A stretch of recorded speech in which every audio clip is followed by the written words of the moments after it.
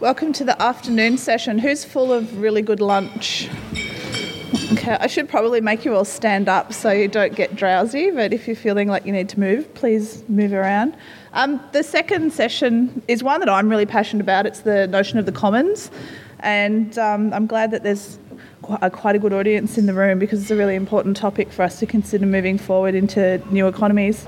So the title is Back to the Economy, the Commons Radical Reading Group Meets the Authors. These guys have been fantastic. It's every panel chair's dream to not have to get up and down between all the speakers, and these guys have coordinated a choreographed presentation with one PowerPoint and then a discussion amongst themselves. So I'd like to introduce you to Miriam Williams. We have Stephen Healy, and we have Nick Grimpuckle. So we might leave all the questions till the end. Are you happy with that? Hi everyone.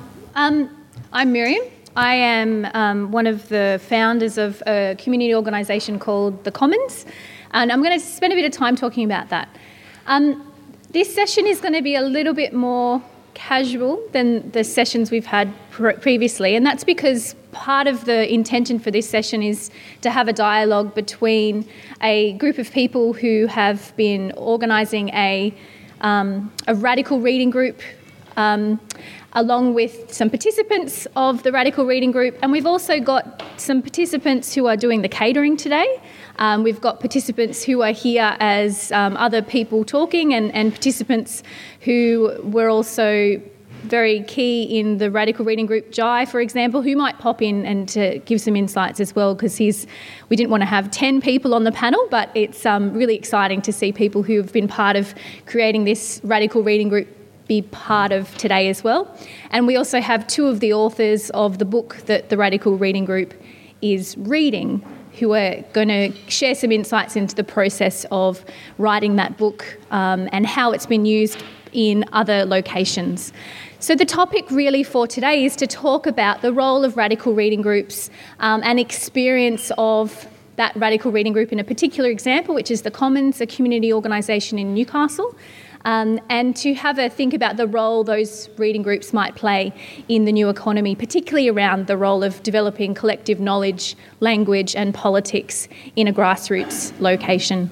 So I do encourage, we will have some time for questions at the end, and if there is a point that you want some clarification on, write it down or do put up your hand and we'll give some more information.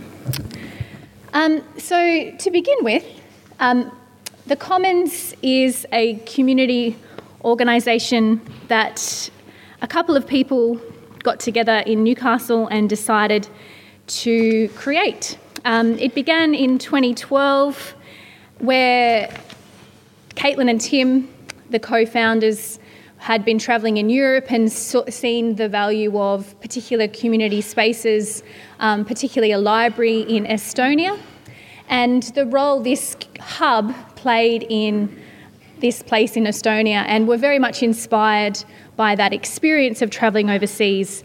And so they came back and approached myself and my partner and said, hey, why don't we think about creating a similar type of organisation in Newcastle? And so we gathered together the people we had been in contact with through our networks. Particularly for us, we'd been heavily involved in the Uniting Church. And so the Uniting Church has got quite a radical history of consensus decision-making, non-hierarchical structure, and participation in social justice. And so we'd come through that together and thought, well, why don't we create a community space that fosters creativity, that is about building connections in the community, that people from different religious beliefs, ethnicities, sexualities, ability, socioeconomic status could feel able to participate in and be a part of.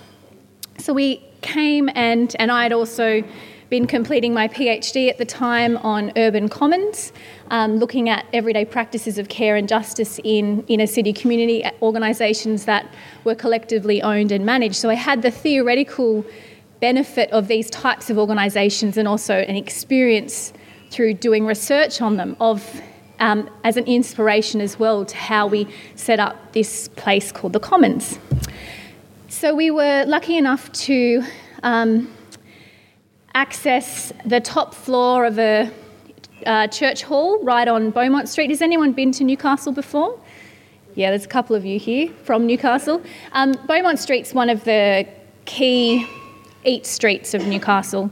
And this hall is extremely ugly and falling apart, and had a disused upper floor space that we, through the goodness, generosity and goodwill of a bunch of people, transformed over a period of weeks through working bees. And we gathered together various second-hand materials, op shopping, things on the side of the road, and formed the Commons, which is a people's library. So books are really key. So people were able to put books that they think other people should read, a community library, on the shelf, and then other people would borrow them and have a book exchange as well. Things that are quite easy to access.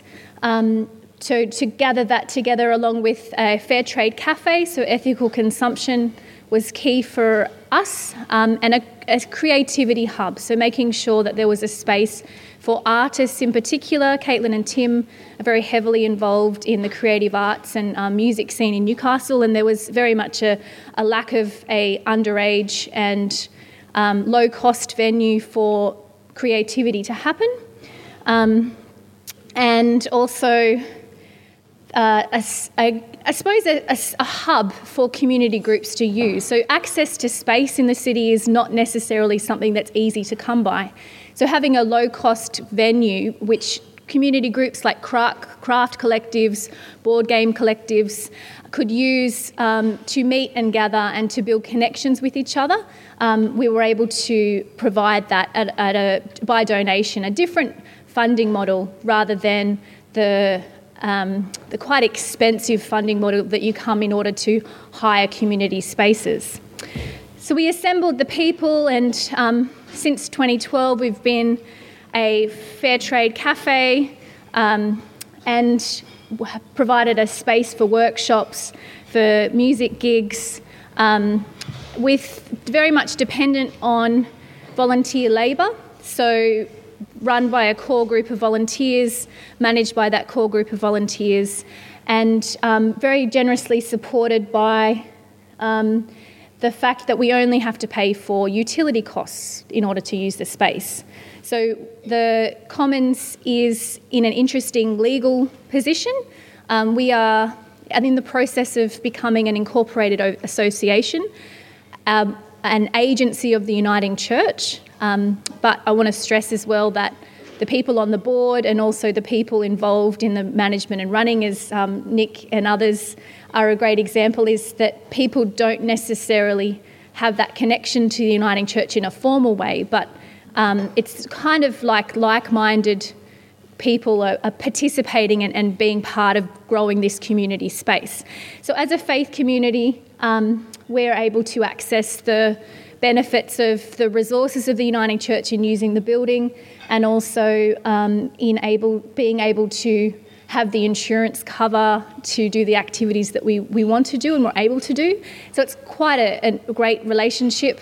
But at the same time, as there's only a couple of us who would identify as Uniting Church people, and so part of the couple of us who do, our role is to actually talk back to the church about, well, this is a really important way to do economies differently. We think economy is important, but also to do community space and connections, grow connections with people in a different way. So that's part of the ongoing story that we are participating in and growing.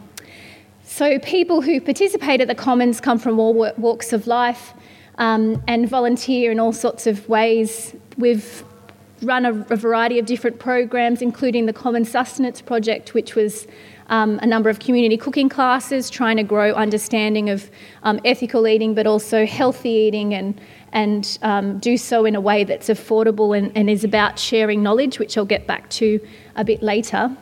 And these cooking classes have been extremely important to growing people's awareness of the Commons, and as has our weekly gigs and other events, having an accessible space for kids. And in 2014, it was through the energy of our caterers for the conference today, Holly and Pete, who were really interested in going, okay, well, why don't we actually start up a bulk food buying system through the Commons so that for them they will have been part of potluck catering for quite a substantial period of time. And so in starting that business, they also thought that the Commons, there's a lot of emphasis and need for this type of community food initiative in Newcastle. So we're able to build the Common Goods Store, which has the value of trying to recognise the interdependence of consumers, suppliers and the environment, providing wholesome and ethical food to eat and sustain the communities who produce and consume it. So that's done in a variety of ways. We also grow connections with other like-minded community groups, and this is important to a point I will get to eventually around the type of role the organisation is trying to play in Newcastle, which is about building networks and connections with other like-minded groups, such as Beanstalk Organic Food Co-op, trying to support more ethical and just economies by providing the community space for them, but also by supporting and promoting other ethical economic models and ways of doing things. So the cafe is open currently 4 days a week, and it has a variety of purposes in the community. So part of it is there's a hangout space, people can come, they don't have to consume anything, there's free Wi-Fi. We've had a grant of $10,000 from Uniting, which is the social justice arm of the Uniting Church, to buy a number of bulk food dispensers and set up what we talk about as the Common Goods Store proper.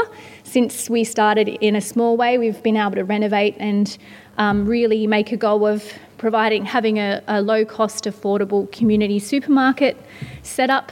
The biggest barrier for us is the being on the top floor with no disabled access, and that is part of the plans for the Commons in the long term is to actually to move downstairs and to be able to be much more inclusive and accessible. So still run by volunteers, and it was in having a planning day in the beginning of this year that we actually started to think about running a different type of workshop than we have in the past. So we've run a whole range of different workshops, and we've run social justice events. We've partnered with Amnesty International, and all the different types of community groups have used the space in order to run radical film events, etc.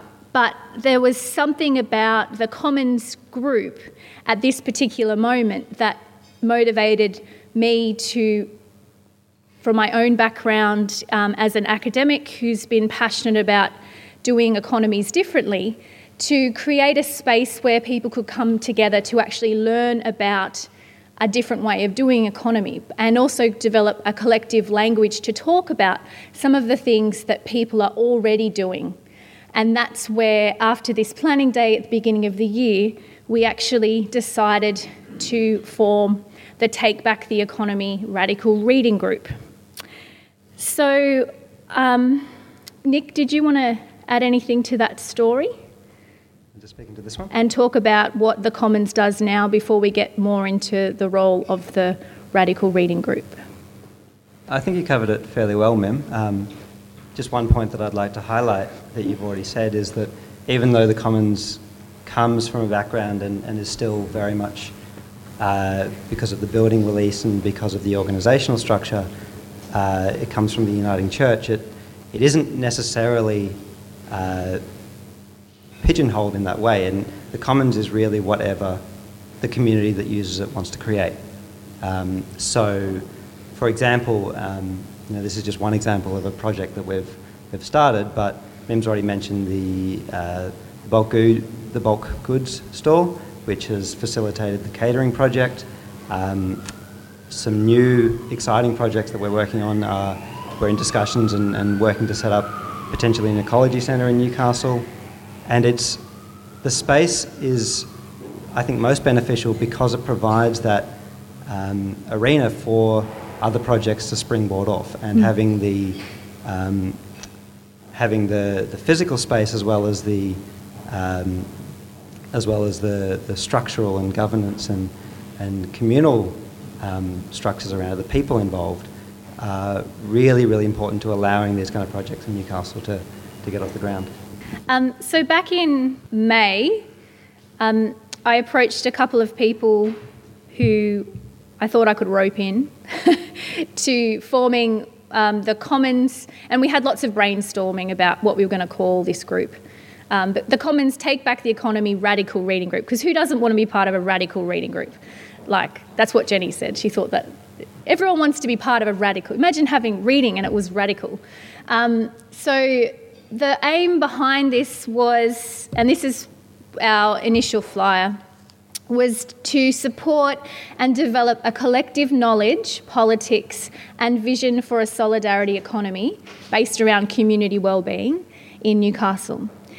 So I don't know about you, but my experience of talking about economy, people think about it in one particular way, and it's really hard to actually communicate some of the different ways of thinking about economy. And for me, the way I think about economy differently was through engaging in the work of J.K. Gibson Graham, but also the Take Back the Economy idea with J.K. Gibson Graham, Cameron and Healy, who have developed specific tools and ways of thinking about the economy that move beyond the wage capitalist market economy to ones that incorporate a broader understanding of the types of economic practices that sustain our society and that are part of the ways people are participating in diverse forms of economy. And it was those tools that I find extremely empowering when I'm talking to students, but also that seem to resonate with some of the vision and some of the ways that the people on the Commons management team were trying to articulate their vision for the Commons. So the vision for the Commons currently is to connect communities of care and justice, to empower people to live lives of joy, hope and meaning through the values of ethical, sustainable, creative and inclusive. And at the planning day at the beginning of the year, and this changes depending on who's there, as we know with community organisations, people bring a lot of their own understandings and experience to these things. We were articulating the vision for the Commons not so much as what the statement I said before, which was describing really what we do. The vision for the Commons is more of an aspirational thing. We actually want to articulate it in terms of a movement, something that is about trying to grow alternative, more just and ethical economies and provide spaces of care and justice and hope in our world that, as others have talked about, people are lacking, I suppose, a sense of connection and feeling quite depressed about the state of the world. So the Commons Radical Reading Group was just one way to develop a collective knowledge for that particular group of Commons management team members, who are, a number of them have come along to the reading group, but also to specifically target other like-minded organisations in Newcastle and other like-minded people in Newcastle in order to grow a network, which is what the Commons tries to do more broadly in terms of the organisation, but to grow the connections between the organisations. So in Newcastle we have a number of different groups. So Beanstalk Organic Food Co-op is a great example, and Jenny Cameron is quite involved with them.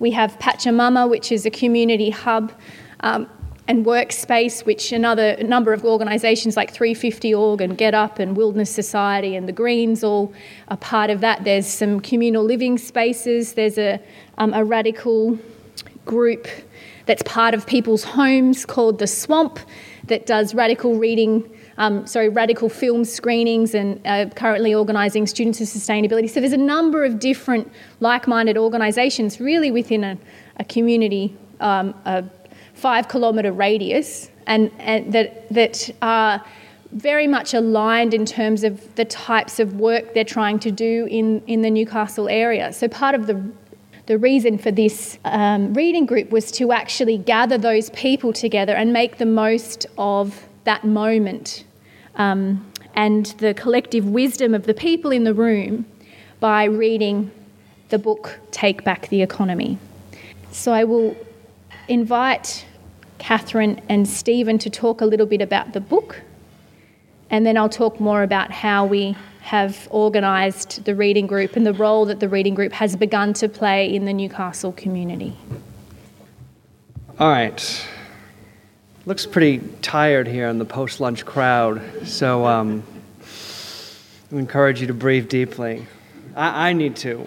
I'm kind of speaking off the cuff here. I just came out of the colloquium on law and new economy that Bronwyn organized, where I got sort of assaulted with 12 really intense conversations, specifically about the role that the legal form can play in enabling the development of a new economy. And I found a lot of kindred spirits there. And to me, that's a nice demonstration of the power of a reading group. I mean, that's really what we did, was we got together, we read things, we discussed it, and for me, it sort of broadened my sense of who my allies might be in helping to develop a new economy and responding to some incredibly challenging ecological, economic, and social challenges. Climate change, inequality, and in some ways, I don't know how to describe it, I think Amanda Cahill touched on it, a sort of collapse in our capacity to be civil to one another, that kind of creeping sensibility of, xenophobia and resentment that seems to be structuring politics, certainly in the United States, and to a lesser extent here, in England, in Europe, and elsewhere. So I see, I think, I don't know how much time I have. You'll use the hook whenever I say too much. Part of it's about reading groups, and part of it was, why did Julie, Kath, Jenny, and I write this book, Take Back the Economy? And we wrote it with the intention that it would maybe catalyze study groups. People could get together and really look at it, look at the content of the books, and then begin, again, just like we learned with the law conference, how to think differently and act differently in relation to the economy. I was Julie's student. I met Julie in the early 1990s, and at that time, I was a dyed-in-the-wool, actually in black, Orthodox Marxist. And I was left waiting for the revolution. I wanted some kind of fundamental contradiction of capitalism to spontaneously catalyze some kind of political uprising, and then we would get sea change in a new economy led by a vanguardist organization of which I was a member. The Soviet Union collapsed when I was 19 years old. I kind of lost my bearings. And so Julie asked me this question. She said, why is it that Marxists have to wait for their revolution, but feminists get to have it now? And in fact, they had already had it, right? And again, if we go back, look, history does repeat itself. In the 1970s, feminism depended upon reading groups to communicate a simple message, which is that women should be fully enfranchised members of society, right? That their desires and aspirations should count for something. Sorry, I get a little choked up about that. And it had power, right? Like it moved from reading group to reading group, from consciousness-raising circle to consciousness-raising circle, and in all kinds of complicated ways, transformed social relations in the United States and Australia, and in, really frankly, every society that I'm aware of. I think when it comes to thinking differently about economy, part of the sort of motivation for writing this book was that between Jenny, Julie, Kath, and I, we had a lot of examples of societies and practices and moments where people were already doing it differently. And that's very much the spirit that animates this conference. Right? So we sort of, I think, started with the power of good examples. The Mondragon Cooperative Corporation, for example, right? The largest cluster of industrial co-ops in the world has been an inspiration for people, right? A communally owned and run business, sure, with all kinds of complexities and challenges in the society. That got started with a reading group, right? It was Don Jose Maria, the village priest, and a few of his students getting together and beginning to study Catholic social doctrine and Marxism and lots of other things, and then they came up with the idea, what if we were to run an enterprise and we were in control of it, aggregate the profits, reinvest it in new enterprises, right, and develop a cooperative complex that now employs 80,000 people in the Basque region and has global reach. In fact, as I walk around Sydney, I see Orbea bikes everywhere. They're produced by Mondragon, right? That idea has persisted through time and has inspired what's called anchor-led cooperative development in the United States, right? Again, also formed through people studying and trying to repeat what was done in Mondragon 70 years ago now, in cities like Cleveland or Cincinnati or Richmond, California, right? So there's something about when people begin to think differently about what the economy is or could be and share that information, that there's a transformative power. So in the book, we have 5 chapters, one about work, one about enterprise, one about exchange, one about the management of property, and one about finance. And in each of the chapters, we have examples of people doing economy differently, and that a big part of how that different approach to economy is accomplished is through different ways of valuing and representing economic activity, right? So we have sort of tools, and maybe Kath could say a bit more about this, that allow us to think about, okay, if we want to manage a common resource in common, how do we think about it differently in a way that departs from how we think about the management of private property, right? There's a different calculus that goes into communities collectively managing assets. And that in turn, that translates into a different kind of politics. I guess just to say one more point, I don't think we're alone in thinking about this. The Transition Town movement, for example, is another group that's inspired by permaculture, which already came up before, that is also using the reading group approach in order to think about how do we come up with an energy action descent plan? How do we wean ourselves off of fossil fuels and become more self-reliant in terms of their economic organization? They were inspired a lot by Rob Hopkins and the permaculture community, and there's also an allied movement called Carbon Conversations, started by a psychologist named Rosemary Randall, that helps people to work through the trauma of having to give up a fossil fuel-intensive economy and transition to one that's resilient, local, and self-reliant, right? There's a loss that's implied there that people need to work through. It doesn't mean that we can't be enthusiastic about it, but we also have to be realistic about what it means to give up on an economy where basically all we're asked to do is get training, get a job, work really hard, buy a house, get into lots of debt, and somehow imagine that this larger structure is going to take care of us without us having to cooperate with one another or exercise any kind of collective responsibility. This makes the idea that we can have a new economy makes different kinds of demands on us. So again, Carbon Conversations, like reading groups, are imagining that we can create spaces that are supportive, that are where we can work through what it might mean to, in the case of Carbon Conversations, live in a less energetically intensive way. And I think really the commons space that Miriam was just talking about is another allied effort at creating that sort of supportive context where people can not only practice what it's like to be in common, but also where that space ends up being generative of economic opportunities, like the catering business that's feeding us today, for example, right? And that's supposed to be the first of many businesses that would follow. And I'm reasonably confident that that can happen because as I think about what we wrote in the book, that's happened before. Other people have gotten together and made spaces like this work effectively. What it amounts to for me is the kind of collective stammering, right? Like where we're having a conversation, we're not much like myself. We're not quite sure of where we're going. We're not quite sure what the result's going to be, but we're willing to have that conversation anyways, right? To sort of, as they put it in relation to Mondragon, to build the road as we travel. Maybe that's a nice way to segue over to what Kath might share with us. So, yes, Jenny Cameron sending her apologies for not being able to be here, so I've stepped in. And for those that don't know, I'm one half of J.K. Gibson Graham. Julie, unfortunately, or sadly, died in 2010, but we continue to write together. Okay, so I guess central to our kind of way of thinking about the economy, and the book is structured around systematically going through this, but the key idea, I suppose, is that we live in what we call a diverse economy rather than a capitalist economy.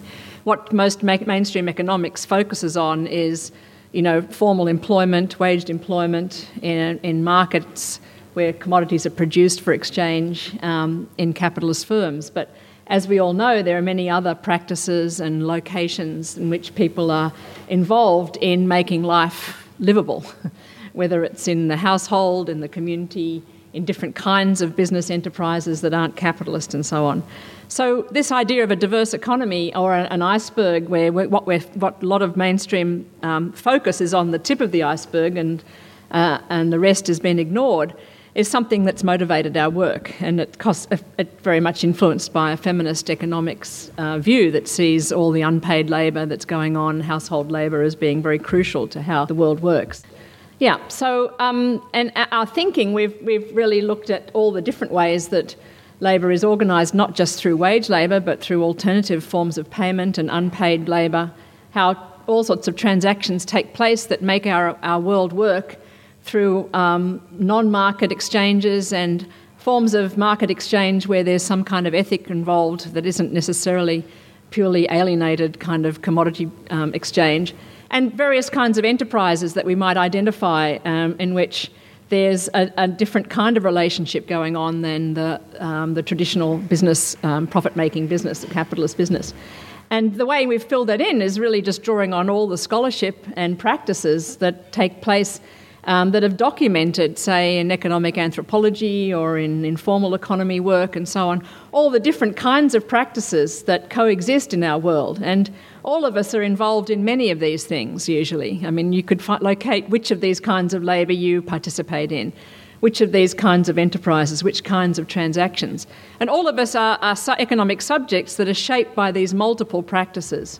And we could add into this the different kinds of property relationships we're involved in and the different kinds of financial relationships. Now, in the kind of mainstream thinking, these kinds of visions of labour, enterprise and transactions are dominated by particular kinds of relationships, trying to work to earn a living, but in an employment relationship, there's often a determination to try and get the cheapest labour, for instance. In enterprises, they attempt to try and get the most profits. In transactions, depending on what side of the exchange you're on, to get the lowest price or the highest price. And so what we're interested in doing is thinking about the different kinds of core ethical relationships that could structure these kinds of economic transactions.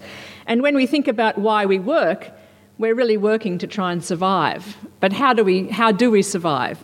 Many of us are working or living to work rather than working to live, and yet we could be doing a lot of different kinds of work practices that might produce a different kind of living.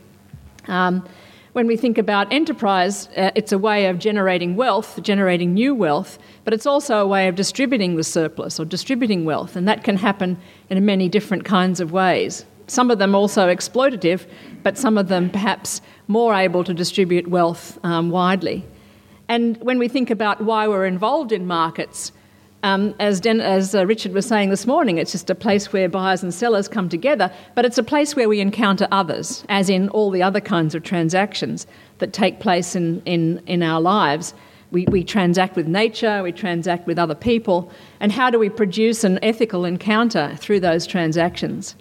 I talked a bit already about commoning this morning. How do we start to make and share access to resources in a new way? And really, when we think about finance, it's really about investing in a future, saving for some other day. So how do we have ethical investments? So the chapters of the book really try and shift the analysis of the economy away from these kind of unidimensional interests in working for a wage, having a business to make profits, exchanging to make a profit as well, private property which benefits a particular sector, or in finances that are all about, increasing interest rates and so on. And we try and shift the conversation to these kinds of questions that we call community economy concerns. How do we survive well together with the earth? How do we distribute surplus so that we, support our world? How do we have ethical encounters with others? How do we invest in futures? And all of these things, how do we consume sustainably? So in the book, we have these kind of tools. And I guess our key to the strategy is not just to reframe, as I've done there, tried to reframe what these kind of practices are about, but to generate tools that help us to inventory our lives. Inventory, what kind of work are we doing? How do we spend our life, the last 24 hours of our day? What kind of work did we do? And what kind of well-being is that creating? So in the Surviving Well chapter, we just introduce very simple time use studies, simple well-being accounts, like how do we assess our well-being on different dimensions, like physical, economic, community, social, psychological. And then how do we assess the kind of well-being that kind of life, that work-life balance or work-life profile is doing? What kind of impact is it having on the world? What kind of ecological footprint is that kind of work profile having?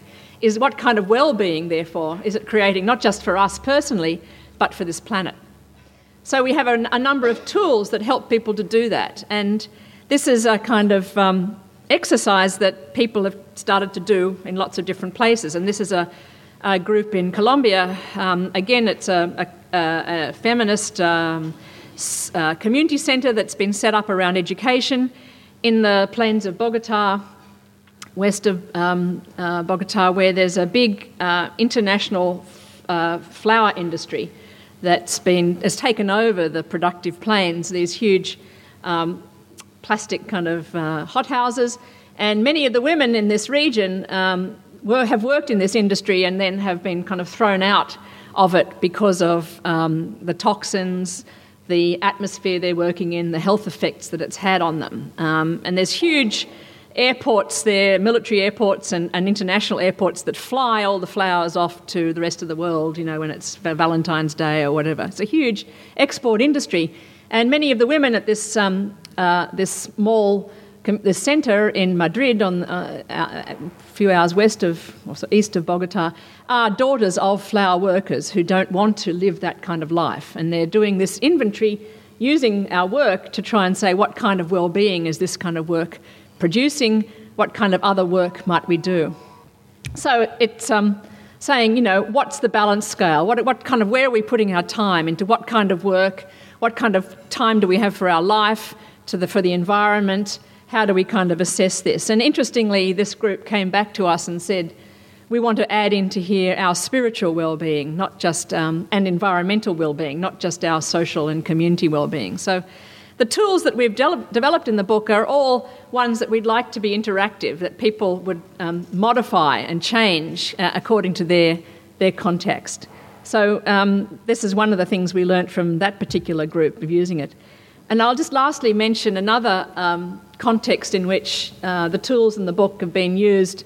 A conference was organised in Montreal just earlier this year to bring together many of the groups that were involved in solidarity economy experimentation in Quebec, the province, the French-Canadian province, where there's been a long history of a social economy, of cooperatives and credit unions supported by the labour movement and increasingly by the provincial government.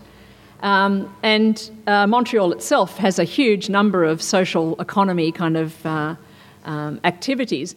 But the people that came to this conference were people from out in the rural areas. They'd had a conference recently for the Montrealers.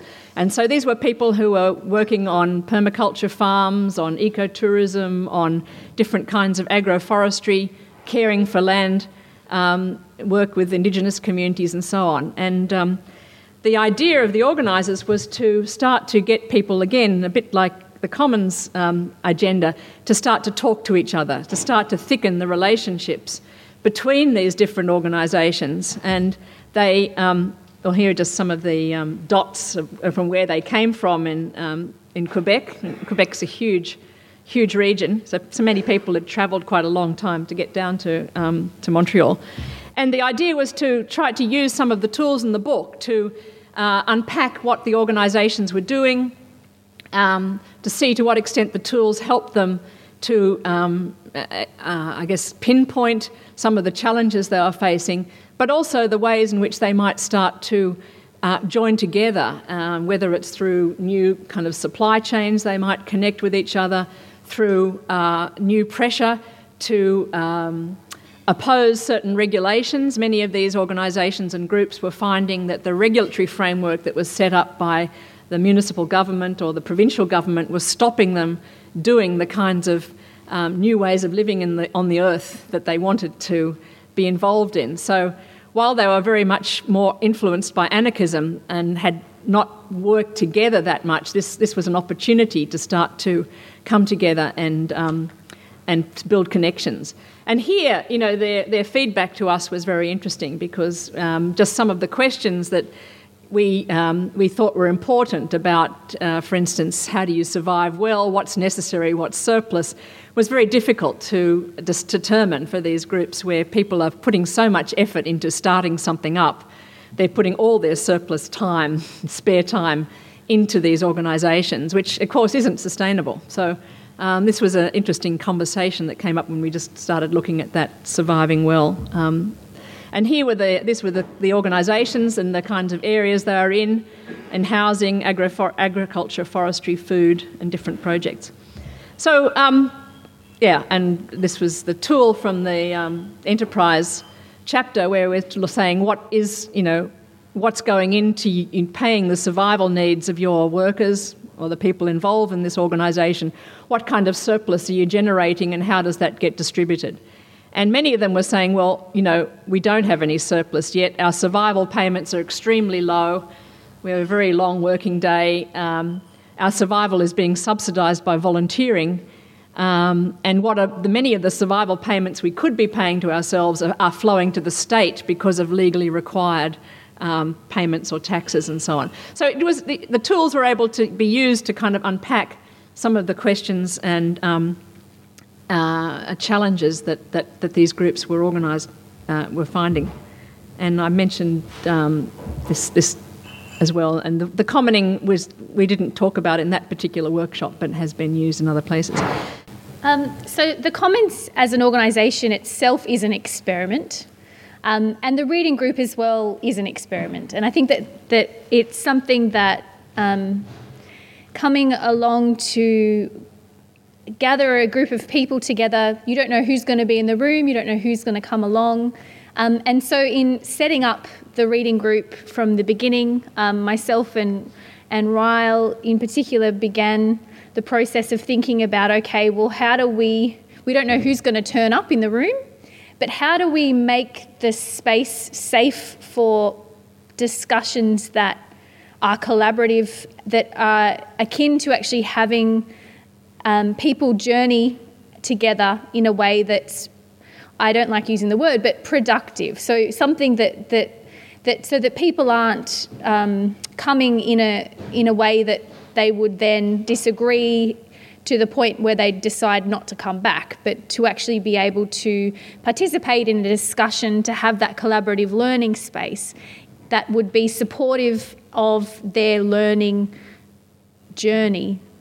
I don't want that to sound airy-fairy, but I think it's really important to provide safe spaces for discussion like that. So we actually went about setting up the group in that way. So to talk about how we don't want it to be a space where people are just critiquing each other, but is one where it's constructive and also providing the opportunity for us to learn from each other. So The interesting thing about the Commons reading group of Take Back the Economy is the diverse places that people have come from, and also the diverse motivations for why they're there. So there's people who have come along because they're connected to the university, there's people who've come along because they're connected to the Commons, or they found out through the other reading groups. There's people who just came along because they were interested in talking about economy. They don't get the opportunity to actually talk about different economies in their everyday life. There is one gentleman who's part of the Transition Towns Network, but there's no space for them to actually explore the types of economies they want to see happen. So it's very much a unique environment for those conversations to happen. So for the first, we've only actually had 3 reading groups. So as I said, it's still an experiment. We have, on Thursday this week, we have our 4th. The first reading group we took, it was more of a, the people who came along weren't expected to have actually read the book, because that was at the meeting that we would then distribute the copies that we did have, where we set out the key ideas of the different way of thinking about economy, and unpack that, reframing the economy using the iceberg, which you saw, the diverse economy, and then talk about people's own experiences. And so we've actually used some of the tools from the book specifically, but also tools from the broader work of J.K. Gibson Graham and others. So these come from the Community Economies website, to explore and to try and have people think through these various areas, to explain a different way of thinking about economy. And some of the feedback that I've had is that, it's very much explaining the types of things I'm already doing. It provides me a language to actually explain that the types of economic activities and decisions I've made in my own life to perhaps work in the alternative paid or reciprocal labour, or do a whole range of volunteering work for community organisations rather than participating more fully in the wage economy. It actually gives people a way to articulate the types of things they're already involved in, and for that has been extremely powerful for them. So we've gone about, Jai has also been very instrumental in helping the organisers of the group, I suppose, try and figure out how we're going to actually tackle this chapter and explore this chapter in 2 hours. So the economy reading group begins, we've got 2 hours. We start with soup. We share soup and bread that someone has made. We gather together.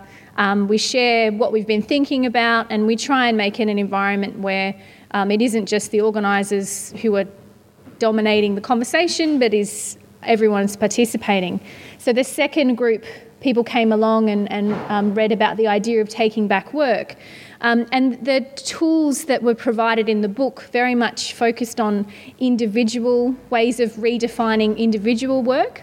But we made the decision that there's something really important about that moment of people being in the room together that we can harness. Whereas they can do the individual reflection themselves at home, let's harness that moment of having those brains in that space at that particular point in time to explore some of the other aspects of the book, particularly around, it details some of the ethical actions or particular ideas of redefining work, of sharing what we need to survive well, so how people are going about doing that, what are the opportunities that they could also participate in more broadly, or how is the government involved, or what role do they need to play in enabling people to survive well. So to actually harness that's something that is so unique about a reading group, is that there's actually bodies in a room committed to talk about a particular thing at a particular point in time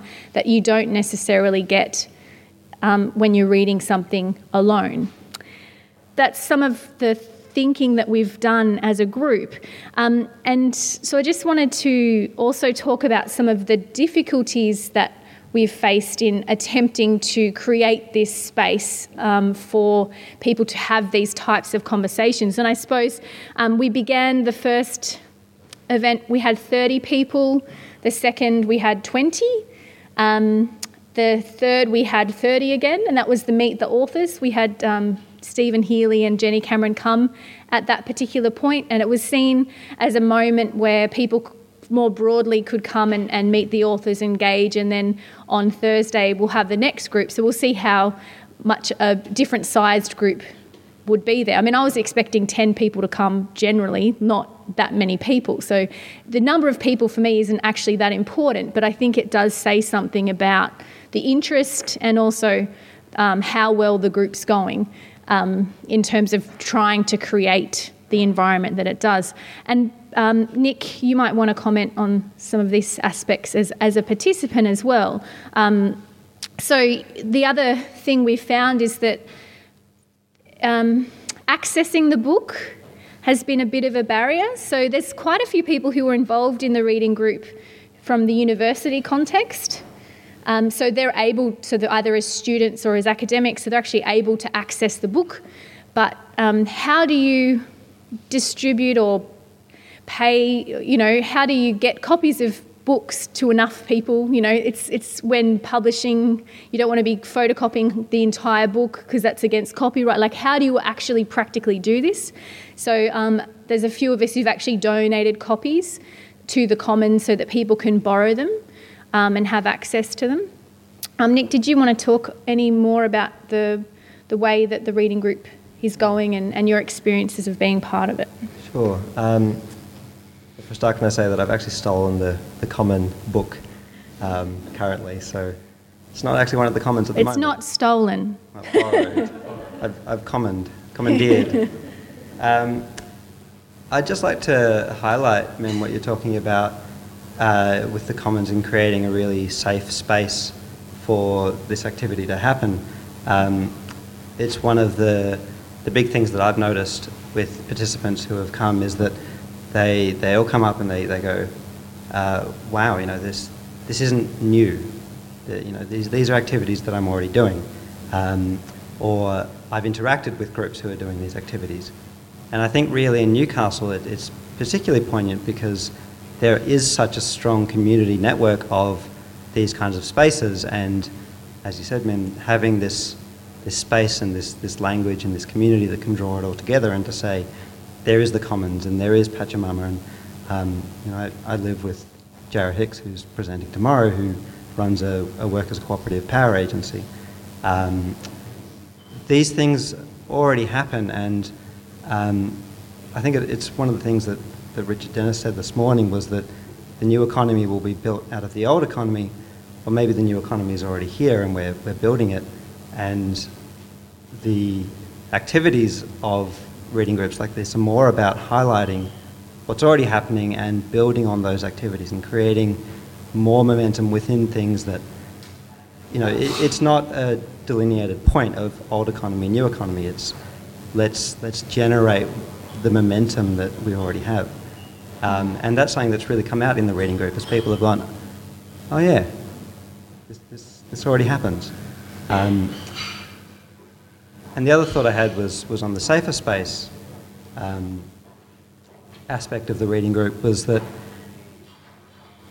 Jenny Cameron highlighted a really important point about we have this universal commons of social media and the internet, but because the way we interact with those spaces is always this really high-risk performative behaviour of can I present myself properly, there's not really a forum for developing and bouncing ideas and creating a common understanding or a common thought about where we want to go or what we're thinking. And a reading group with people in the room, with body language involved and with people who, you have greater connection with than strangers on the internet, is a much, much safer space.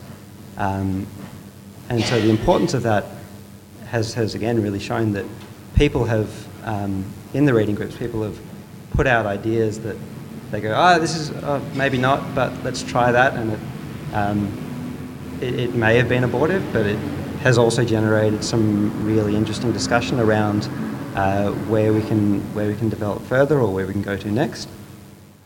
So I think that's another really beneficial aspect of the reading group. As far as difficulties go, I think one of the really big ones that we face as the Commons in general is just access to the space. Because we're up 2 flights of stairs, it's really unfortunate that we're not able to get participation from people who can't manage that staircase, or even people who see that staircase as a barrier. That's a physical and mental barrier for a lot of people to go, oh, I don't know what's up there. And that's an issue that we face with the Commons in general. So again, it's about how the space facilitates the behaviour within it. And I think as well, in terms of, we have a Facebook group for the reading group, and I actually thought it would generate a lot more discussion offline than it actually does. It actually doesn't generate that much offline discussion. So I think, again, that actually dedicated time to set aside to have these conversations is something that is quite unique.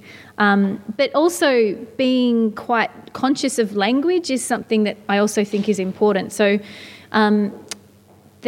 we've had a number of discussions within the Commons team about trying to provide language that isn't academic, and it's quite a challenge for those of us who are academics to do that. And so the consciousness in the reading group has been to try and enable the language we use and the concepts we use to be really accessible to people who haven't had that formal training because of various reasons, be that they can't afford education, they have to work, or that they're just not inclined in that way. We have to think about, and in terms of having a new economy, it needs to be one that is inclusive and that is able to be translated in a way that is accessible for a number of different people.